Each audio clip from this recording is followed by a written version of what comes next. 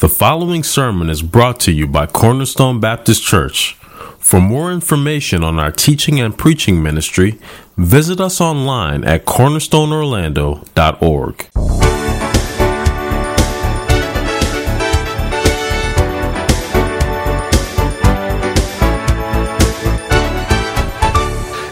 When John Calvin purposed to write a commentary on the book of Romans, he began his very brief introduction in this way.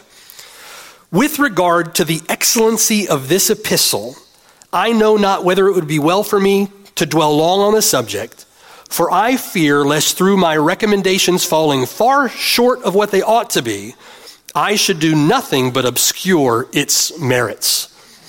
The excellency of this epistle. With regard to the excellency of this epistle, whatever we might say will certainly fall short of its true merits. The Apostle Paul's epistle to the Romans has been regarded over the centuries to be the highest peak, the Mount Everest of God's revelation to man, the cathedral of the Christian faith. Simply stated, Paul's epistle to the Romans is the greatest document, the most significant document ever produced.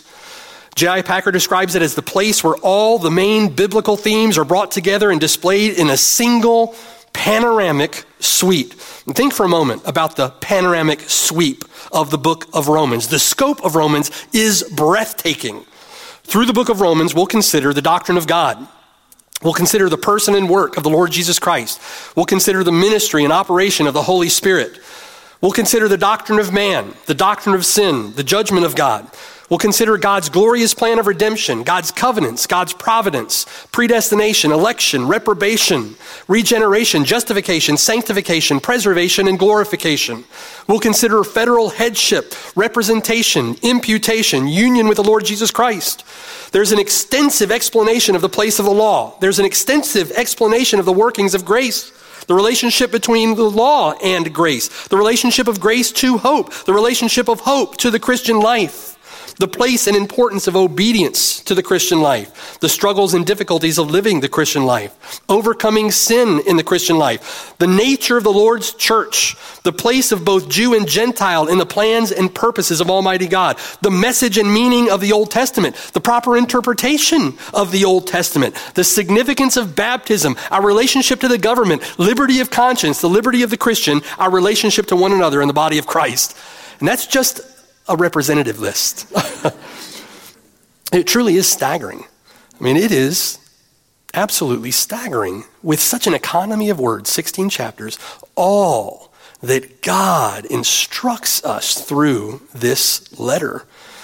Calvin would say again that when anyone gains a knowledge of this epistle, he has an entrance open to him to all the most hidden treasures of Scripture. William Tyndale, Romans is a light and a way unto the whole Scripture.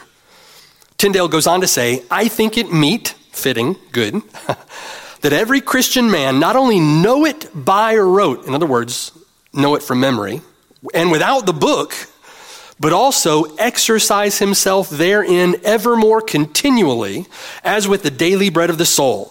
No man can verily read it too oft or study it too well, for the more it is studied, the easier it is. The more it is chewed, the pleasanter it is, and the more groundly it is searched, the preciouser things are found in it. So great a treasure of spiritual things lieth hid therein. This letter, if considered, should grind you to powder under the unfathomable weight of our sin. And then lift you to heights unimaginable for lowly, undeserving, wretched creatures like us. It will strip you of self-confidence and then show you an unbreakable, unshakable confidence. It will strip you of self-righteousness and then show you a perfect righteousness. It will strip you of what you think is freedom and show you what true freedom really is. It will strip you of false religion and lead you in the way of faith, lead you in the way of truth. It will strip you of hope in anything else and show you an unwavering, unflinching hope. All that said, the book of Romans is a truly glorious in its presentation of the gospel. The primary theme of the book might be summarized in a simple statement by Paul concerning the gospel in chapter 1, verse 17. For in it, in the gospel, the righteousness of God is revealed from faith to faith, as it is written, the just shall live by faith. Now, being that the true gospel has been under attack by the enemy of our souls since the garden, many have come to consider Romans as the guardian of the gospel, a role that the book has excelled in over the centuries since its writing. Consider this very fact from the words of John Owen in John Owen's assessment of the book of Romans. Listen.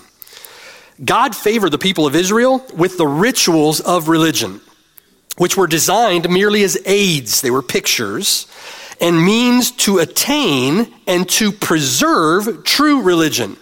But they converted them to another purpose. They took those rituals and they converted them to another purpose. Owen says, like the heathens, they regarded them as meritorious performances and they expected God's acceptance for their very religious acts, the very religious acts which they exercised. And in order to make up, as it were, a sufficient quantity of merit, they then made additions to those services which God had appointed, as though to multiply acts of this kind was to render their salvation more certain. You see their error that Owen is pointing out? The very same evil, Owen says, crept early into the Christian church and still continues to exist. Owen continues, the accumulation of ceremonies, the building up of these ceremonies, is of itself a sufficient proof that salvation by faith was in a great measure lost sight of. We want no other evidence. It is what has been ever done whenever the light of truth has become dim and obscure. We see the same evil in the present day, Owen says. Outward privileges and outward acts of worship are in effect too often substituted for that grace which changes the heart, and for that living faith which unites us to the Savior, which works by love and overcomes the world. The very disposition to overvalue external privileges and the mere performances of religious duties is an unequivocal evidence that salvation by faith is not understood, or very imperfectly understood, and not really embraced. The only remedy as means for this evil is that which we find employed by Paul in this epistle. Amen to that. Amen. Romans becomes the guardian of the gospel. Nowhere has this been more evidently true than in the life and experience of a young Augustinian monk from Wittenberg, Germany. Martin Luther was caught up in the accumulation of those ceremonies, right? And the accumulation of those ceremonies is very common to Roman Catholicism. As a Roman Catholic monk, Luther had wearied himself trying to maintain a right standing with God, trying to maintain that right standing through the Catholic sacrament of penance. So Luther would confess for hours, he would fast for days, he would whip himself and punish himself, strip himself down to nothing in the cold. It's the practice of asceticism, believing that earned or merited some right standing, some righteousness with God. It was Romans chapter 1, verse 17, this theme of the book, as it were, that would provide the remedy, as Owen says, for that evil. Luther said, I greatly long to understand Paul's epistle to the Romans, and nothing stood in the way but that one expression, the righteousness of God. Because I took it to mean that righteousness whereby God is just and deals righteously in punishing the unrighteous. So night and day, Luther said, I pondered until I saw the connection between the righteousness of God and the statement that the just shall live by his faith. And then, all of a sudden, as it were, Luther says, I grasped that the righteousness of God is that righteousness by which through grace and sheer mercy, God justifies us through faith. In other words, that righteousness of God is the righteousness that he gives sinners as a free gift of his grace when they turn to Christ in faith. And it's by that righteousness, the righteousness that is a free gift of God, that he justifies them and makes them right in his sight. He does that in the blood of the Lamb through faith in the Lord Jesus Christ, you see? Luther comes to an understanding of this truth. That's the gospel. Right? And he comes to that understanding through a meditation on, a ponderance on Romans chapter 1, verse 17.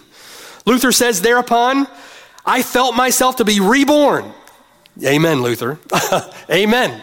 It took a new birth for Luther to have come to that understanding. I felt myself to be reborn and to have gone through open gates into paradise. The whole scripture took on new meaning. And whereas before the righteousness of God had filled me with hate, now it became to me inexpressibly sweet in greater love. This passage of Paul became to me a gate to heaven. Luther would later call the book of Romans the chief part of the New Testament and the perfect gospel. It would essentially be the Greek translation of the New Testament by Erasmus, along with Luther's study of that translation in the book of Romans, that would unleash the firestorm that was the Protestant Reformation. Well, brothers and sisters, the same errors persist today. And those same errors don't only persist in Roman Catholicism, they persist all over the place in a variety of colors and fashions and styles. Politicians fill most pulpits today. Snake oil salesmen, showmen, professionals, as it were, fill most pulpits today. Performers, they're performers. Hirelings, man-pleasers, ear ticklers, feckless cowards, feckless compromisers. They're all over our town, all over Orlando today. What is said is generally awful. What is left unsaid is even worse. And the people love to have it so. The people love to have it so. Karl Marx was obviously wrong. Religion isn't the opiate of the masses. False religion is the opiate of the masses. They don't want the truth. They want what is false. And there's a dealer on every street corner. Romans is a powerful, God-wrought, Holy Spirit-inspired remedy to all that garbage. Through the lens of this book, the sewage on our streets becomes clear. Social justice, feminism, tyranny, homosexuality, perversion, politics, abortion, and certainly not the least of which, certainly not excluding the remaining sewage that we may find within our own heart and mind. All of this, the book of Romans lays bare. You and I, we see in the book of Romans, we are sinners. And how can a sinner be right with a holy God? And the book of Romans is just a clear exposition of that glorious truth in all its technicolor splendor. But as the sight of that sewage comes into sharper focus, it's the sight of our Savior in this book that fills our sight and fuels our faith. Christ, who is our righteousness. One who studied this book compared himself to a man who is groping in the dark. And he's groping in the dark, reached out for this book as a man might reach out for a rope to steady himself. And in the dark, he laid hold of this rope that is the book of Romans as a man would lay hold of rope for guidance. And he found that he had laid hold of a bell rope. And it made a sound, he said, fit to wake the dead. This book has awoken many dead over the centuries. Praise God. You and I should look forward to this book with great anticipation. We should absolutely relish the thought of spending time in this book together to take on this study. And you and I need to be in prayer fervently together that the Lord would be pleased to bless this work for our good and for his glory. I know it's said of many things today. You hear it all the time. It's said of many things today, from hearing aids to catheters to pumpkin spice lattes. But it's true of this book. This book really will change your life. The Lord will change your life through a study of this book. Verse 1 begins with Paul, a bondservant of Jesus Christ. Paul, a bondservant of Jesus Christ. I want to spend our remaining time together this morning considering the historical context for the book of Romans through the life and ministry of the book's author, who is Paul, a bondservant of Jesus Christ. Turn with me to Acts chapter 2. Acts chapter 2. And look there, beginning with me at verse 1. Paul, a bondservant of Jesus Christ. The Lord Jesus Christ has been raised from the dead. There have been multiple encounters between the disciples of Jesus and Jesus over the 40 days between his resurrection and between his ascension. And at one point, the Lord Jesus has appeared to over 500 disciples together at one time. Many of those disciples still alive at the writing of these letters in the New Testament.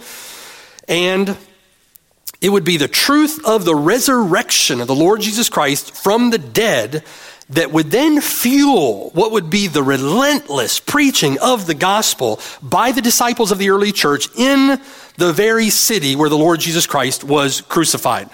Think with me, the very disciples who fled at the arrest of Jesus Christ, now powerfully proclaiming the gospel of Jesus Christ in the very city they fled from. And what changed their disposition of heart? It was the resurrection of the Lord. They had seen the risen Lord.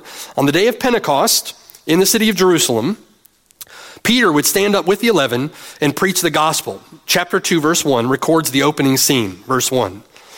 When the day of Pentecost had fully come, they were all with one accord and in one place. Suddenly there came a sound from heaven as of a rushing mighty wind, and it filled the whole house where they were sitting. Then there appeared to them divided tongues as of fire, and one sat upon each of them, and they were all filled with the Holy Spirit and began to speak with other tongues as the Spirit gave them utterance. Notice they didn't have to practice that. They didn't have to go to classes to learn how to do that.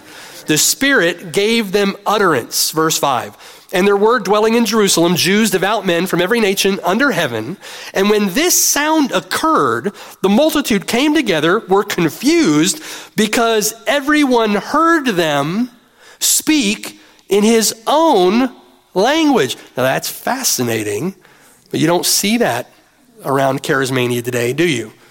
They heard them speak in his own language. Whatever language he was speaking, I'm hearing him in my language. Now, where is that miracle? Where is that gift of tongues today? Verse 7. It's not happening today, by the way. It's not happening. Verse 7. Neither is the utterances of the previous verse. Those aren't happening either, folks. Verse 7. They were all amazed and marveled, saying to one another, "Look, are not all these who speak Galileans? How is it that we hear each in our own language in which we were born?" Now notice, verse 9. Parthians and Medes, Elamites, those dwelling in Mesopotamia, Judea, Cappadocia, Pontus and Asia, Phrygia, Pamphylia, Egypt, and parts of Libya, adjoining Cyrene, and visitors from Rome, both Jews and proselytes, Cretans and Arabs. We hear them speaking in our own tongues the wonderful works of God. That day in Jerusalem, 3,000 souls would be added to the church. And the Bible says that those new disciples went everywhere preaching the gospel. They went everywhere preaching the gospel. All over Jerusalem, all over Judea, Samaria, and to the uttermost ends of the earth, including Rome, preaching in their own languages the crucified and the risen Christ. Well, as the gospel began to spread, as you might imagine, the Jewish leaders, the scribes, the Pharisees, began to panic. They brought the others before the council in Acts chapter 5, saying, "Did we not strictly command you not to teach in this name? And look, you have filled Jerusalem with your doctrine and intend to bring this man's blood on us," preaching the Lord Jesus Christ. And as the Lord had warned them in the upper room before his death, persecution begins to ramp up against the new church. Disciples begin to be rounded up, imprisoned, beaten, eventually killed for their faith. The first would be a man named Stephen in Acts chapter 7. Turn over to Acts chapter 7. And in Acts chapter 7, drop down to verse 54. What was Stephen doing? Stephen was preaching the gospel. Verse 54, when they heard the preaching of Stephen, they were cut to the heart. That's what good preaching will do. It'll bring conviction. And you can either be hostile or you can be humble. They were cut to the heart. They gnashed at him with their teeth. What does that sound like? Sounds like hostility. Verse 55, but he, being full of the Holy Spirit, gazed into heaven and saw the glory of God and Jesus standing at the right hand of God and said, look, I see the heavens opened and the Son of Man standing at the right hand of God. And they cried out with a loud voice, stopped their ears and ran at him with one accord, and they cast him out of the city and stoned him. And the witnesses laid down their clothes at the feet of a young man named Saul. Drop down to chapter 8, verse 1. Now Saul was consenting to his death. In other words, Saul thought it right that they should stone Stephen in the temple that day. And at that time, verse 1, a great persecution then arose against the church which was at Jerusalem, and they were all scattered throughout the regions of Judea and Samaria, except the apostles. It's interesting, isn't it, how the Lord uses the very persecution of his own people to further the spread of the glory of the gospel of the Lord Jesus Christ, such that sinners would be saved. And how those disciples of Jesus Christ are themselves worthy of honor for their sacrifice, right? We see it on the pages of Scripture. Verse 2, devout men carried Stephen to his burial and made great lamentation over him. Now, Saul here was a Jewish man originally from Tarsus, named possibly after a fellow Benjamite. The first king of Israel was named Saul and a Benjamite. It was common at that time for Jewish men to have both a Jewish name, a Hebrew name, and a Greek name. And we find out later in Acts chapter 13, verse 9, that Saul's Greek name was Paul. Paul's father from Tarsus had become a Roman citizen, made Paul a Roman citizen as well, and a Roman citizen by birth. Paul had been given the finest of Jewish educations, as well as receiving the finest of Roman or Greek educations. Paul had been given the finest of Jewish educations. He studied at the feet of Israel's greatest teacher at the time, the Rabbi Gamaliel, and from the age of 13.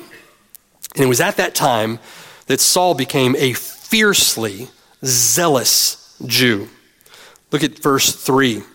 As for Saul, he made havoc of the church, entering every house, dragging off men and women, committing them to prison. Everyone he could find, every Christian he could find, went to every house, dragging them off. Saul, set the bar in his zealous persecution of the church. Saul was wild with zeal for his Judaism. He was unmatched in his zeal for Judaism, persecuting the church. He would say of himself in 1 Timothy chapter 1, verse 13, that he was a blasphemer, a persecutor, an insolent man, the chief of sinners, having persecuted the Lord's church. He described himself in Philippians chapter 3, verse 5, circumcised the 8th day, of the stock of Israel, of the tribe of Benjamin, a Hebrew of Hebrews, concerning the law, a Pharisee, concerning zeal, persecuting the church, concerning the righteousness which is in the law. Saul saw himself as blameless. It's much like, wasn't it, foreshadowing, if you will, of Haman in the days of Esther, wanting to murder all the Jews. Here is Saul now wanting to murder all the Christians. Look at Acts chapter 9. Acts chapter 9, page to the right. Look there at verse 1. Then Saul, still breathing threats and murder against the disciples of the Lord, went to the high priest and asked letters from him to the synagogues of Damascus, so that if he found any who were of the way. It's That's what they called Christians at that time. They were people of the way. The Lord Jesus Christ is the way, the truth, and the life, right? They're people of the way, speaking of Christians, whether men or women, that he might bring them bound to Jerusalem. Saul was zealous to find them, to search them out, to bring them back to Jerusalem, to see them tried and punished and killed. Persecution had scattered them. Saul was intent on rounding them all up. Paul told King Agrippa in Acts chapter 26, he said, "Indeed, I myself thought I must do many things contrary to the name of Jesus of Nazareth. This I also did in Jerusalem, and many of the saints I shut up in prison, having received authority from the chief priests, and when they were put to death, I cast my vote against them. And I punished them often in every synagogue and compelled them to blaspheme." How do you think he compelled them to blaspheme? Right? Paul was zealous in persecuting Christians. "And being exceedingly enraged against them, I persecuted them even to foreign cities," which is what he's doing right here in Acts chapter 9. Verse 3, "As he journeyed, he came near to Damascus. Suddenly a light shone around him from heaven. Then he fell to the ground and heard a voice saying to him, 'Saul, Saul, why are you persecuting me?' And he said, 'Who are you, Lord?' Then the Lord said, 'I am Jesus whom you are persecuting.'" Notice it's Jesus Christ whom he's persecuting as Saul breathes out threats and murder against the Lord's church. Do you see? We're united to him. He is our brother, as it were. And when we're persecuted, he's persecuted. Do you see? "It's hard for you, Saul, to kick against the goads." A goad was a long wooden pole, often with an iron tip at the end. They used to jab oxen to get them to go the right direction. Paul here, Saul, is kicking against those goads. "So," verse 6, "he trembling and astonished." Now, that's an understatement. Can you imagine? Saul trembling, fearful, terrified, and astonished. His mind rocked now, his world in upheaval, turned upside down, and all that Saul could do was say, "Lord, what do you want me to do?" So the Lord said to him, "Arise, go into the city, and you will be told what you must do." This insolent blasphemer is now humbled. His world turned upside down. The Lord then instructs Ananias to meet Saul in Damascus and tells Ananias in verse 15, "Go, Ananias, for Saul is a chosen vessel of mine to bear my name before Gentiles, kings, and the children of Israel. For I will show him how many things he must suffer for my name's sake." It's interesting, over the years, I will often hear someone say or remark that, wouldn't it be something if God were to save this person or that person who is, a famous person or a person who is really wealthy or a person with a lot of influence, right? And what would it be like if God would save Donald Trump, right? Or if God would save, and what the Lord might do through that? Well, here you have it. God saves Saul, the persecutor of the church, a Hebrew of Hebrews, a Pharisee, concerning the law blameless, a man of matchless zeal, of matchless education, matchless upbringing in Judaism, a matchless knowledge of the Old Testament scriptures. Paul was a tremendous man of influence. And here the Lord saves the apostle Paul, and he says, "You go, I'll tell you what you're going to do. I'm going to show you how many things you're going to suffer for my name's sake." And the Lord, who can draw a straight line with crooked sticks all day long, accomplishes much through this formerly insolent, blasphemous man.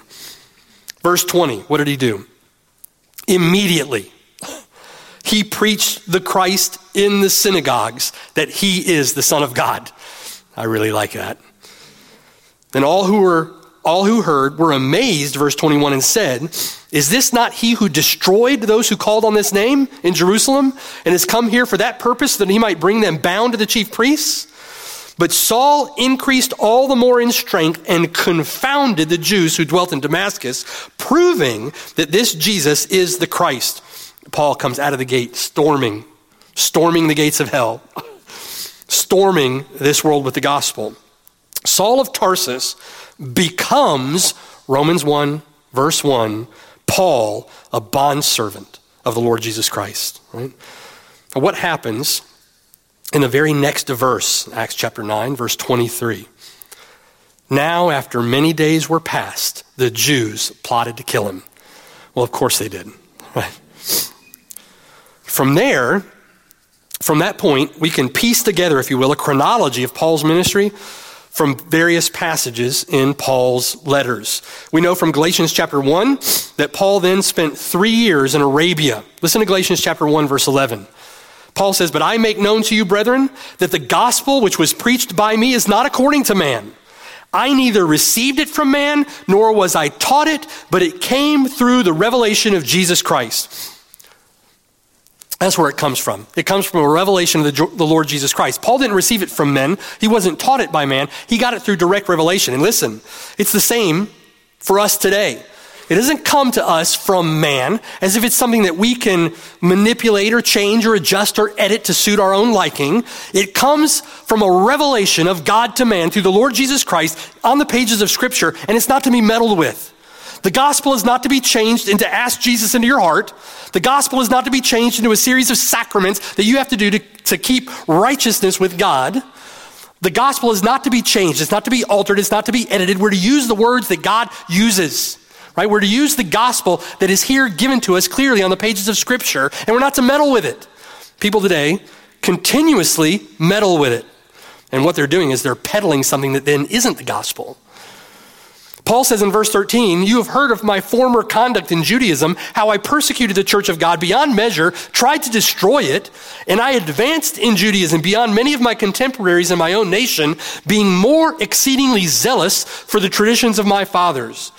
But when it pleased God, who separated me from my mother's womb and called me through his grace to reveal his Son in me, that I might preach him among the Gentiles, I did not immediately confer with flesh and blood, nor did I go up to Jerusalem to those who were apostles before me, but I went to Arabia and returned again to Damascus."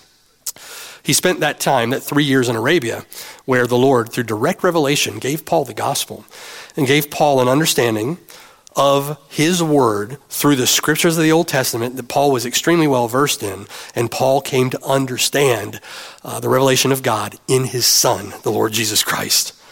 Now, that 3 years ended up with a quick trip to Jerusalem to see Peter, and then afterward Paul went into the regions of Cilicia and Syria, finally back to Tarsus, back to the area that he was from. Acts chapter 11, verse 25 records that the church at Antioch sent Barnabas to go and find Paul in Tarsus. They wanted Paul to come and teach in Antioch, and he is brought back to Antioch and spends a year there with Barnabas teaching the people, and all of that would then encompass a 14-year period in the life of the Apostle Paul. Putting Paul in Antioch in 48 AD, when in 48 AD, the Spirit of God set him apart for missionary work in Acts chapter 13. Flip the pages and look at Acts chapter 13, beginning there in verse 1. Paul would embark on 3 missionary journeys in his ministry, this being the first. Acts chapter 13, verse 1. "Now in the church that was at Antioch, there were certain prophets and teachers, Barnabas, Simeon, who was called Niger, Lucius of Cyrene, Manaen, who had been brought up with Herod the Tetrarch, and Saul. As they ministered to the Lord and fasted, the Holy Spirit said, 'Now separate to me Barnabas and Saul for the work to which I have called them.' Then, having fasted and prayed and laid hands on them, they sent them away." Now what follows is a description of Paul's first missionary journey through the region of Galatia, north of Israel. And Paul there went to Cyprus, to Pisidia, Iconium, Lystra, Derbe, all the cities throughout that region. As he went planting churches, seeing churches planted. As they traveled, they faced tremendous persecution. The terrain was incredibly difficult. They had a terribly difficult time. The mountains were imposing. And Paul was likely thinking of segments of this trip when he wrote in 2 Corinthians chapter 11, we're very familiar with, that he was stoned in Lystra, that he was in perils of waters and perils of rivers, in robbers and perils of his own countrymen, and perils of the Gentiles, and perils in the city, and perils in the wilderness, weariness and toil and sleeplessness and hunger, thirst and fastings and cold and nakedness. This would have been this missionary journey, the first of three. Many of the Jews on that journey rejected the gospel at every turn, stirred up people against Paul, such that Paul and Barnabas then turned their attention to the Gentiles. And Paul is considered the apostle to the Gentiles.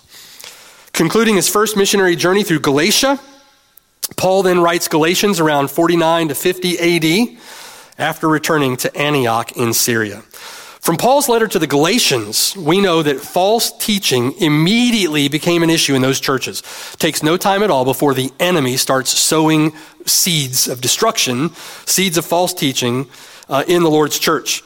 The gospel of salvation by grace alone, through faith alone, in Christ alone, immediately challenged and corrupted by the Judaizers. So between this first and second missionary journeys, Paul takes a trip to Jerusalem for the Jerusalem Council that is recorded in Acts chapter 15, where the council affirms there the true gospel. In 50 AD then, Paul takes Silas and begins the second of his three missionary journeys. He decides to go back through Syria and Cilicia in Acts chapter 15, strengthening the churches. Paul and Silas meet Timothy in Lystra and take Timothy with them. And then something interesting happens. So the three of them are prevented by the Spirit of God from going over into Bithynia or into Asia. The only route available to them was to the port city of Troas, where Paul receives the Macedonian call in Acts chapter 16. And Paul has a vision of a man in Macedonia calling for his help. So Paul, Silas, and Timothy, understanding that to be God's direction, immediately head for Macedonia. They pick up Luke on their way to Philippi, and Paul plants a church in Philippi. He plants a church in Thessalonica. He plants a church in Berea. Paul is a prolific missionary, a prolific church planter, and God is prospering the work of the gospel, right? The church, the gospel is spreading all over the place. And then leaving Silas and Timothy behind in Berea, Paul departs for Macedonia in the north and then heads south to the region of Achaia, where we have Paul's preaching at the Areopagus in Acts chapter 17. And then Paul ends up spending 18 months in Corinth between 50 and 52 AD, and that's recorded in Acts chapter 18. Turn to Acts chapter 18. Look there at beginning in verse 1. In verse 1, after these things, Paul then departed from Athens and went to Corinth.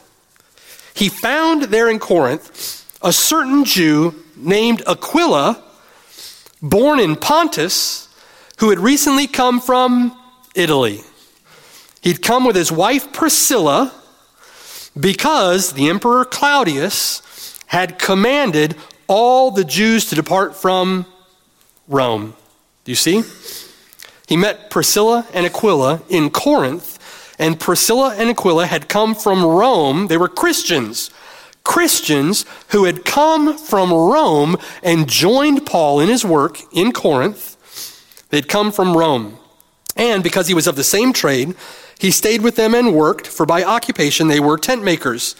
And he reasoned in the synagogue every Sabbath and persuaded both Jews and Greeks. That's going to become important here in just a moment. From Acts chapter 2, remember, we know that there were visitors who had come from Rome who were converted in Jerusalem at Pentecost. There were visitors from Rome. Here in Acts chapter 18, we find 20 years later or more, in Acts chapter 18, we find two known Christians, Priscilla and Aquila, leaving Rome and meeting Paul in Corinth. There's a church that has begun in the city of Rome. And it's been established by believers with no apostolic help, no apostolic support yet. This is a church that is cropped up in Rome at the preaching of the gospel. Now, Paul tells the Romans in chapter 1, Romans chapter 1, verse 8, he says, first, listen, I thank my God through Jesus Christ for you all, that your faith is spoken of throughout the whole world. When Paul writes this letter to the Romans, the church is well known. Their faith is spoken of throughout the whole world. Verse 9, for God is my witness, whom I serve with my spirit in the gospel of his Son, that without ceasing I make mention of you always in my prayers, making request, if by some means now at last I may find a way in the will of God to come to you. For I long to see you, that I may impart to you some spiritual gift, so that you may be established. These folks in Rome had been without an apostle up until this point. Paul wanted to be an influence with them, wanted to be a help to them, wanted to teach, wanted to help, wanted to see them established in apostolic doctrine. Verse 12, that I may be encouraged together with you by the mutual faith, both of you and me. Verse 13, now I do not want you to be unaware, brethren, that I often planned to come to you, but was hindered until now, that I might have some fruit among you also, just as among the other Gentiles. I am a debtor both to Greeks and to barbarians, both to wise and to unwise. So as much as is in me, I am ready to preach the gospel to you who are in Rome also. Well, in Acts chapter 19 then, beginning in verse 1, Paul begins the third and last of his missionary journeys. And it happened in verse 1, while Apollos was at Corinth, that Paul, having passed through the upper regions, came to Ephesus. And from a home base, as it were, in Ephesus, Paul made what would be a second trip to the city of Corinth, after which he would write 1 Corinthians from the city of Ephesus. Paul would then leave Ephesus for Macedonia, and then on to Corinth one last time to pick up a collection for the saints in Jerusalem. We talked about that when we went through 2 Corinthians together. And after a short 3-month stay in Corinth, nearing his departure from Corinth for the last time, Paul would sit and write his letter to the church at Rome in and around AD 57. Now, Paul would write with an amanuensis, a scribe, so to speak. Turn with me to Romans chapter 16. Romans chapter 16. And look at verse 22. What were the conditions or the circumstances of the writing of this letter? Paul would have sat nearing the end of his stay in Corinth, nearing the time that he would leave to go to Jerusalem with his gift for the church there. But Paul had on his mind the church at Rome. The church at Rome. So Paul sits to write. And Paul uses what has been called an amanuensis, a scribe. We see that in Romans chapter 16, verse 22. Look at verse 22. I, Tertius, the name of this scribe, the amanuensis, was Tertius. I, Tertius, who wrote this epistle, greet you in the Lord. So Paul, the Apostle Paul, under the inspiration of the Holy Spirit, dictated this letter to Tertius. You can imagine the scene, can't you? The scrolls opened up, Tertius sitting at the desk, and Paul thinking, Paul maybe with scrolls open in front of him, considering the church in Rome, and then dictating this letter. That would have been amazing to have been there. And Tertius was the first to have heard this epistle. But Paul then, in writing the letter, mentions several believers in and around Corinth. So we know that he's in Corinth when he writes the letter, and it secures our understanding of where the letter was written. In chapter 16 and verse 23, Paul is staying with Gaius. Gaius was a man that Paul had baptized in Corinth in 1 Corinthians chapter 1, verse 14. Now Paul is staying with him as he writes this letter. And in chapter 16, verse 1, he mentions Phoebe from Cenchrea, which was a port town very near to Corinth. And it would be Phoebe who would be the one to carry this letter to Rome. When Phoebe carried this letter from Corinth to Rome, Phoebe would have arrived in a city of nearly 1 million people at that time. Would have been an absolute massive city by the standards of that day. The very heart of the Roman Empire. As we consider Phoebe going to Rome and delivering this letter in AD 57, let me ask you a question. Where was Peter? Where has Peter been? What has Peter been doing all of this time?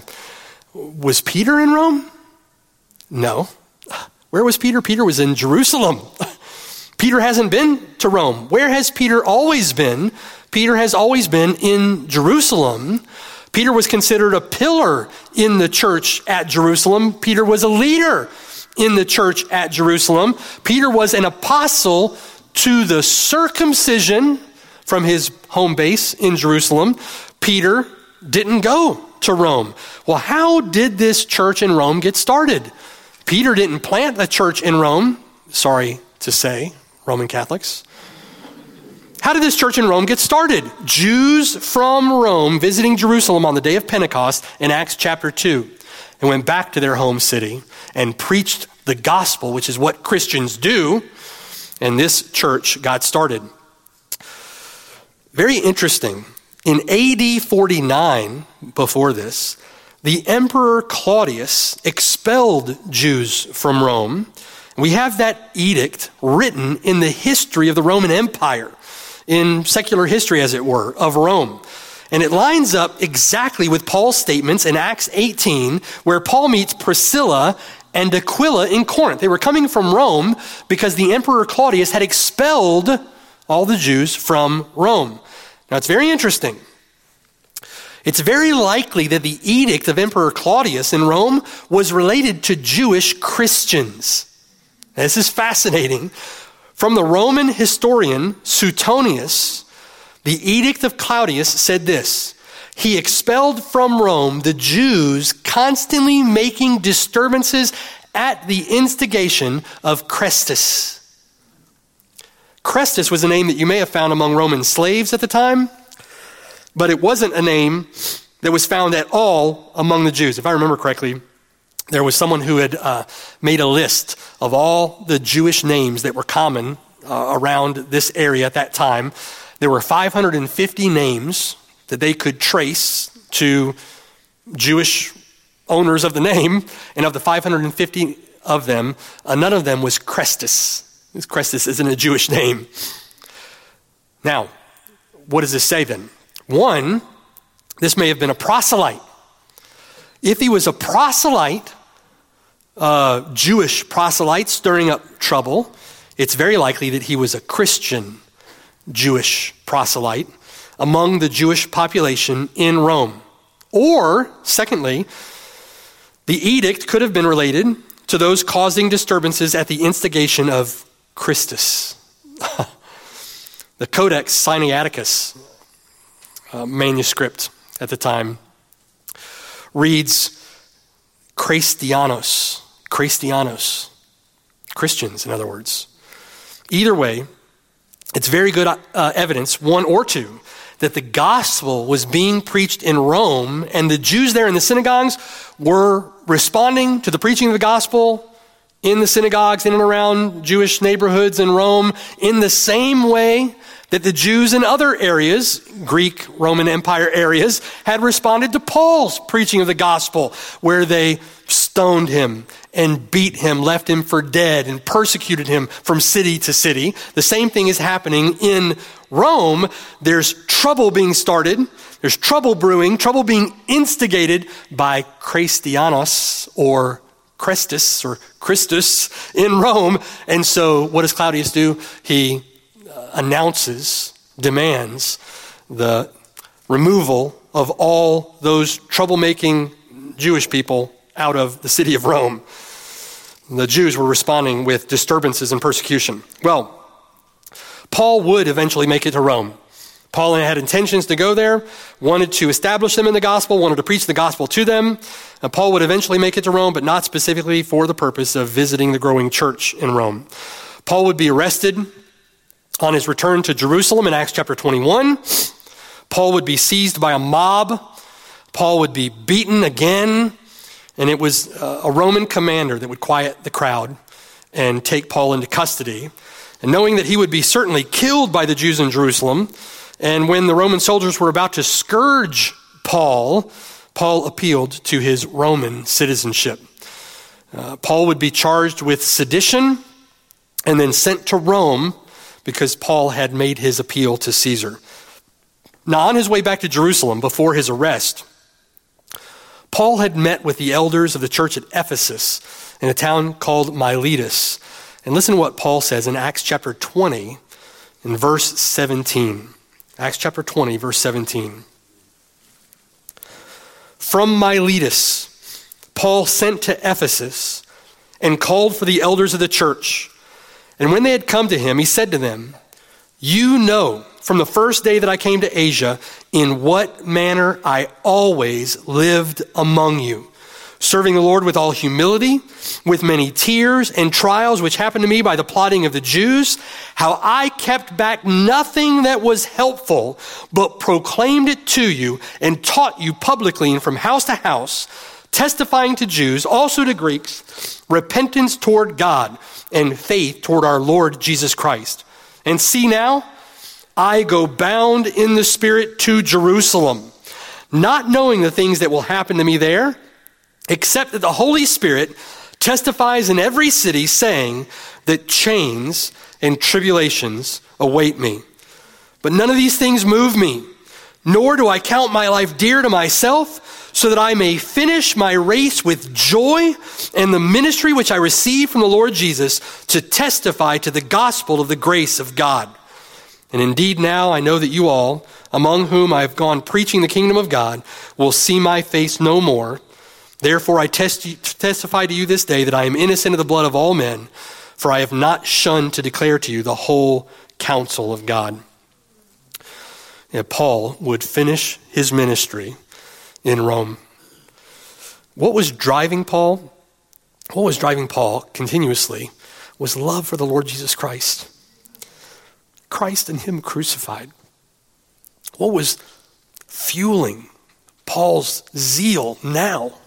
No longer hatred for the Lord or hatred for the Lord's church. It was love for the Lord. And Paul's love for the gospel. And Paul's love for God's people. What drove Paul? The gospel. The gospel. Romans chapter 1, verse 13. "I do not want you to be unaware, brethren. I often planned to come to you, but was hindered until now. But I planned to come to you that I might have some fruit among you also, just as among the other Gentiles. I am a debtor, both to Greeks and to barbarians, both to wise and to unwise. So as much as is in me, I am ready to preach the gospel to you who are in Rome also." It's all because of the truth. The truth of Romans chapter 1, verses 16 and 17. "I am not ashamed of the gospel of Christ. It is the power of God to salvation for everyone who believes, for the Jew first and also for the Greek. For in it the righteousness of God is revealed from faith to faith, as it is written, the just shall live by faith." Why? Why is the gospel revealed? Because, verse 18, the wrath of God is revealed. The wrath of God is revealed from heaven against all ungodliness and unrighteousness of men who suppress the truth of God in their unrighteousness. When Paul would spend roughly 2 years under arrest in Rome, he would eventually be sentenced to death as a leader of the Christianos, as a leader of the Christians.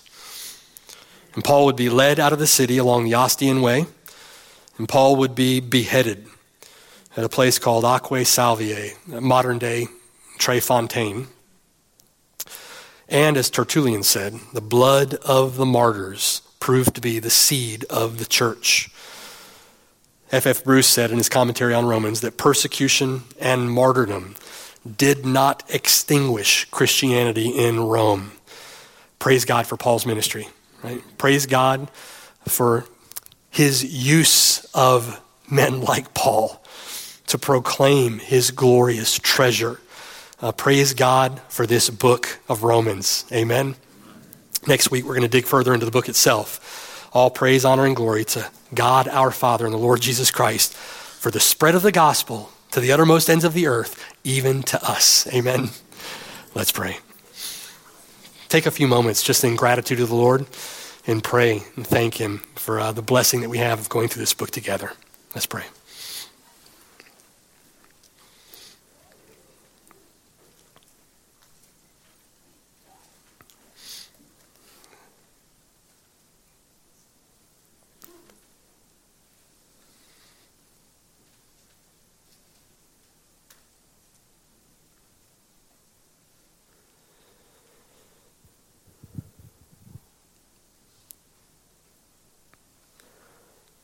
Father in heaven, we're so grateful to you, Lord, for the blessed privilege of having your word. And more so, Lord, seeing the cost at which your word has come down to us. Certainly hasn't come down to us floating along flowery beds of ease, but it has sailed through bloody seas. And we acknowledge that cost and are humbled by it and grateful, Lord, for it.